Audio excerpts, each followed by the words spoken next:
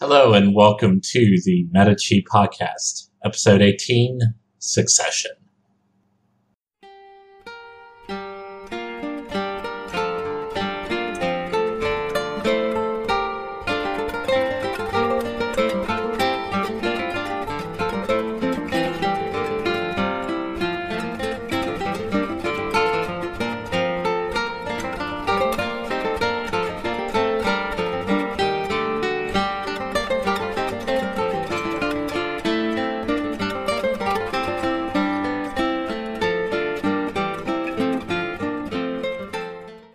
As far as we know from the documents that survive, it was smooth sailing for Cosimo after the General Assembly of 1458. The old list of enfranchised citizens that had been put together under the Albizzi were burned. Through Cosimo's brand new council, the Cento, not only were hundreds of citizens disenfranchised, but new lists of citizens were drawn up to be placed in the electoral bags. And although the Republic operated the same way it had since the Ordinances of Justice were enacted, few, if any, important decisions were made without Cosimo's input. In his memoirs, Pope Pius II observed that after the General Assembly, Cosimo was refused nothing. He was regarded as the arbiter of war and peace, the regulator of law, not so much a citizen as the master of his city. Political councils were held at his house. The magistrates he nominated were elected. He was king in all but name and state. Still, the new regime had to tighten the screws here and there just to be safe. The closest thing Florence had to a police force, the Auto di Guardia, was voted the power to investigate and try the crime of conspiracy, which came to mean conspiring against or just verbally threatening the Medici family. Theoretically, the citizens of Florence still had the right to express their opinions, but opinions that had the whiff of treason were risky. One of the critics of the Medici regime that went a step too far was Girolamo Machiavelli, the Machiavelli's father's cousin. Girolamo was exiled from Florence, and presumably because he tried to incite rebellion among the towns under Florence's control, he was arrested, brought back to the city, and executed. But Cosimo always kept himself a few degrees away from any potentially unpopular decisions, with his chief lieutenants like Luca Pitti gladly playing the role of the bad guy whenever necessary. Cosimo appreciated that appearances counted for everything. While the Medici did everything they could to rig the electoral lots and silence their most dangerous critics, they also played up the language of liberty. The biggest of these gestures was a small yet profound name change. Once the members of the Signora were called the priors of the guilds. Now they would henceforth be called the priors of liberty. This was a pretty bold, if very hollow, declaration that even with Cosimo pulling all the levers behind the curtain, the citizens of Florence never enjoyed as much liberty as they did now. It was also a resoundingly clear message that the guilds, once the heart and soul of Florence's republic, were now little more than a relic. Yet even at the height of his political power, Cosimo's personal life reached its lowest point. His life became proof that no matter how much influence and wealth a person gets, they still experience the same hardships most of us do when we reach old age. Plagued by ill health, not long after his coup, he retired from all political offices, even though he still kept exercising actual power from the comfort of his palatial home. The cause of his constant, painful illness was gout. More rare today than it used to be. Gout is a form of inflammatory arthritis that inflicts the foot, usually the big toe, with pain and swelling. In severe cases, gout can even help cause kidney failure. Gout tormented not only Cosimo, but both his sons as well. According to one visitor to the Palazzo Medici, he found Cosimo, quote, sitting in his room with his two sons, all three afflicted with gout. He only a little, and Piero, his elder son, was not suffering at the time, but they were all seated as if they were unable to move from that position, nor could they ride, and had to be carried everywhere. Even when he just had to move around his own home, Cosimo had to be carried in a sedan chair by servants. Whenever the servants jostled the chair against a doorpost, it usually hurt Cosimo badly. One time when it seemed like the servants were about to accidentally hit the chair against the door frame again, he cried out instinctively. The servants told him nothing happened. Cosimo joked with his usual wry sense of humor. If anything had happened, no amount of crying would have made any difference. Still, though, on April 29, 1459, he made one more grand appearance as the de facto Lord of Florence. When Pius II visited the city, Cosimo welcomed the Pope with full-on Medici hospitality. There was a joust at the Church of Santa Croce, in front of an audience that paid tickets for the events. It was followed by a ball. In a closed-off area set up at the Piazza della Signora, they brought in bulls, buffaloes, horses, and wild boars. 12 lions were also unleashed into the area to hunt the prey, because this was not an era known for animal rights. But the lions were apparently so tame, they instead took one look at the menagerie of other animals and cowered. Still, the audience was delighted instead of disappointed when a man put himself in a giant wooden hamster ball and chased after the animals. I was going to make a joke about how easily people were entertained back then, but honestly, I probably enjoy seeing a guy roll around in a giant ball chasing after various animals too. On May 1st, the last day of the festivities, Cosimo hosted a festival on the Via Larga outside his palace. A group of young men put on a choreographed horse riding show, standing on their stirrups. The grand finale was a parade led by Cosimo's grandson Lorenzo, who was at the time 10 years old. Once the parade reached the Pope and his entourage, Lorenzo cordially invited them to dinner at the Palazzo Medici. One of the VIPs in attendance, Francesco Sforza's son and the heir to the Duchy of Milan, Galeazzo Maria Sforza, told his father it was, quote, the most beautiful house I have ever seen. Piero's wife Lucrezia sang and played instruments while their daughter Bianca played the organ and sang French chansons, secular songs with lyrics. When it was time to bid the Pope farewell, Cosimo tried to kneel and kiss his foot, but he was too crippled with gout to fully get on his knees. According to Pius II himself, Cosimo laughed and said, 2 Florentines named Papa and Lupo, returning from the country, met in the piazza, and offered each other their hands and a kiss. But they were both very fat, and there was such corporosity, if I may use that word, on both sides that they could only touch their stomachs. Gout now denies me what corpulence refused him. This grand celebration for the Pope would prove to be Cosimo's own bittersweet farewell to Florence. A few years later, Cosimo was dealt a fatal psychological blow that also completely upended his plans for the family's future. His younger son, Giovanni, was the one Cosimo had been entrusting with more and more responsibility over Florence's domestic politics, since he shared his father's charisma and human touch.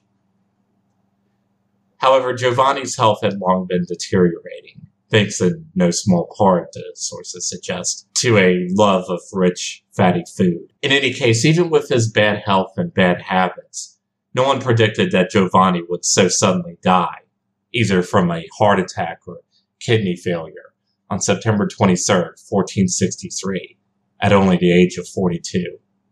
Possibly by then, his only brother Piero was in as bad shape from gout as his brother was, if not worse. There's no indication that Cosimo preferred Giovanni over Piero just because of personal like or dislike. However, Cosimo did clearly feel that Piero, despite the fact that he was the future head of the family, was better qualified to manage the bank than lead Florence. Cosimo was so desperate, in fact, that he entrusted certain important political responsibilities to his grandson, Piero's eldest son, Lorenzo, even though Lorenzo was only 15 years old. No doubt Cosimo correctly perceived some promise in his grandson, despite how young he was. But it would have been extremely unseemly, if not unthinkable, that Lorenzo be given the spot of head of the Medici family, while his father was still alive, no matter how sick Piero was or how bad he was at politicking. So instead, Cosimo urged Piero to put his trust in one of his lieutenants, Diotisalvi Neroni, a successful and beloved Florentine statesman who had been one of Cosimo's most valuable allies since the time of his exile. In fact, at least according to Machiavelli, Cosimo, quote, recommended Piero to be wholly guided by Neroni, both with regard to the government of the city and the management of his fortune. This would prove to be a rare and potentially deadly error in judgment by Cosimo. But let's put a pin in Neroni for now. The death of his beloved son Giovanni, coming so soon after the death of Giovanni's own young son Cosimino, and the growing sickness of Piero, cast a shadow over Cosimo's moods. He apparently retained his dry sense of humor, but his mind was constantly fixed on death and the futility of human life. At one point, he looked at the Palazzo Medici and remarked, quote, too great a house for so small a family. Also, he was known to say that his accomplishments in life had, in the end, amounted to nothing.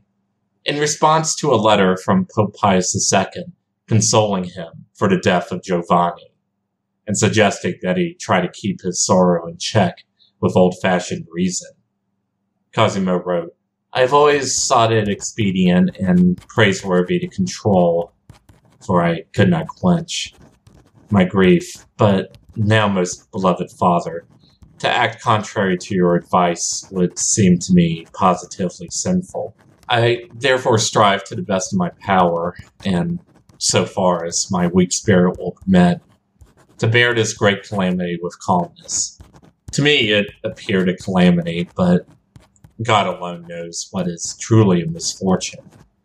And we, as you write so wisely and devoutly, are ignorant of it. Yet I never thought it was not well with my son Giovanni, for I remembered that he had gone forth, not from life, but into life from death. For this which we call life is death, and the true life is that which is everlasting. Yet, we know not for what to pray. I trust that God, in the abundance of His mercy, will pity us that are left behind. For the Lord is gentle and full of mercy. But for my own life, I count it happy because the Supreme Pontiff, the Vicar of Christ, has been thoughtful on its account. I will indeed take care of it, but not for the reasons which you, in your more than human kindness, have put forward. For what is my power worth now? What worth has it ever had? Modern historians guess that during this time Cosimo was slowly dying from kidney or liver disease, brought on or made worse by gout. Fully aware of his impending death, Cosimo turned to the Platonic philosophy he had tried to cultivate. I should probably clarify here that there is no evidence that Cosimo was any less conventionally devout than the people of his time. Still, though, Cosimo sought comfort not only in Christianity, but in Plato's meditations on life and what comes next. In one letter, Cosimo wrote to his translator Marsilio Ficino, yesterday I came to the Villa of Careggi, not to cultivate my fields, but my soul. Come to us, Marsilio, as soon as possible. Bring with you our Plato's book. This, I suppose, you have already translated from the Greek language into Latin, as you promised. I desire nothing so much as to know the best road to happiness. Cosimo would also ask Marsilio to translate a treatise on death by the Greek philosopher Xenocrates, a book scholars today call Axiarchus.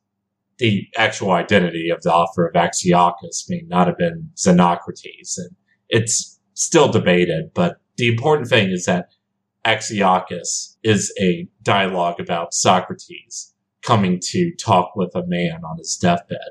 The man seeks from Socrates any reassurance that would help him cope with his own overwhelming fear of death. By the summer of 1464, Cosimo decided to stay indefinitely at the Medici's country villa at Careggi. We don't know for sure, but it seems like he had decided to die there. While they were making preparations for the move, Cosimo's wife Contessina asked him why he was being quiet all of a sudden.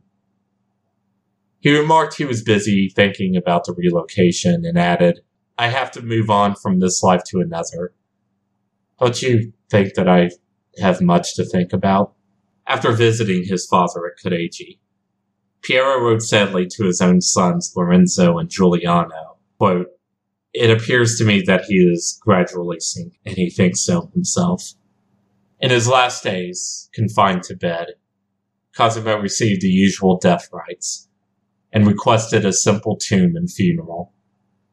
Then he passed away on August 1st, 1464, and was buried with a funeral that was not even as extravagant as the funerals of members of Florence's great families. Still, the Signora voted that his gravestone should carry the motto Pater Patriae, an Old Roman honorific meaning Father of the Nation. With Cosimo dead, Piero stepped into his father's murky role as leader of Florence. At first, despite the potential dangers, the transition was seamless. Piero was even recognized by other heads of states. He received letters of condolence from no one less than Pope Pius II and King Louis XI of France, who even honored the Medici family by granting them the right to use the emblem of the Lily of France in their banners, where it remains to this day. So, for the time being, there was no real challenge to Piero stepping into his father's shoes. But in cold political terms, Cosimo's death was potentially a massive problem for the future of the Medici family. Cosimo's role as the de facto leader of the Republic was something not defined in the Florentine constitution. There wasn't even a word for what Cosimo was. There had been presidents, of course. Florentine patriarchs had always passed on their clients and their roles in political factions to their sons, like what Maso Albizzi had done for his son Rinaldo. But there wasn't a precedent for how much power Cosimo had, much less letting all that power pass on to a son without the title of Signore or some noble title. It was one thing to be a king, or more specifically, a member of the Capetian dynasty that had ruled France. The Capetians had been the kings of France since 987, so they had had that role for practically forever. The Sacred Crown of France, as well as longevity, gave them an aura of legitimacy that protected them so well that they could probably afford to churn out not just a mediocre king, but maybe even a few outright bad ones in succession. However, the Medici had neither an ancient and venerated title or the magic of political legitimacy. The task of keeping the Medici family in power was now entirely in the hands of Piero de' Medici, who just so happened to be a sickly 46-year-old man everyone thought could die at any time. But at least he was fortunate enough to still have his father's lieutenants, who were all established, prominent politicians from powerful, elite Florentine families. So what could go wrong?